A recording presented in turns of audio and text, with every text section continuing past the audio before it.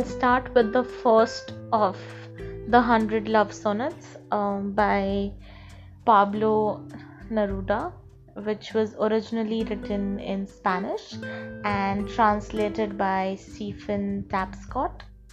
So the sonnets are dedicated to Matilda, who was Pablo's wife, and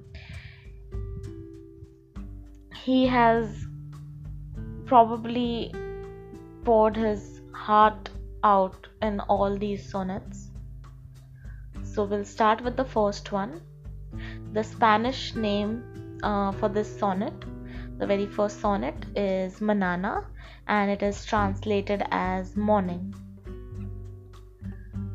Matilde.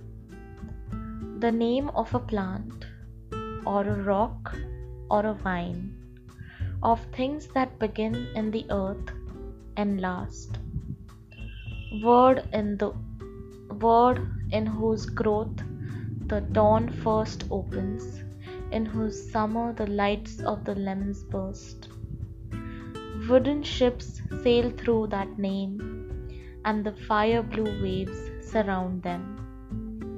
Its letters are the waters of a river that pours through my parched heart.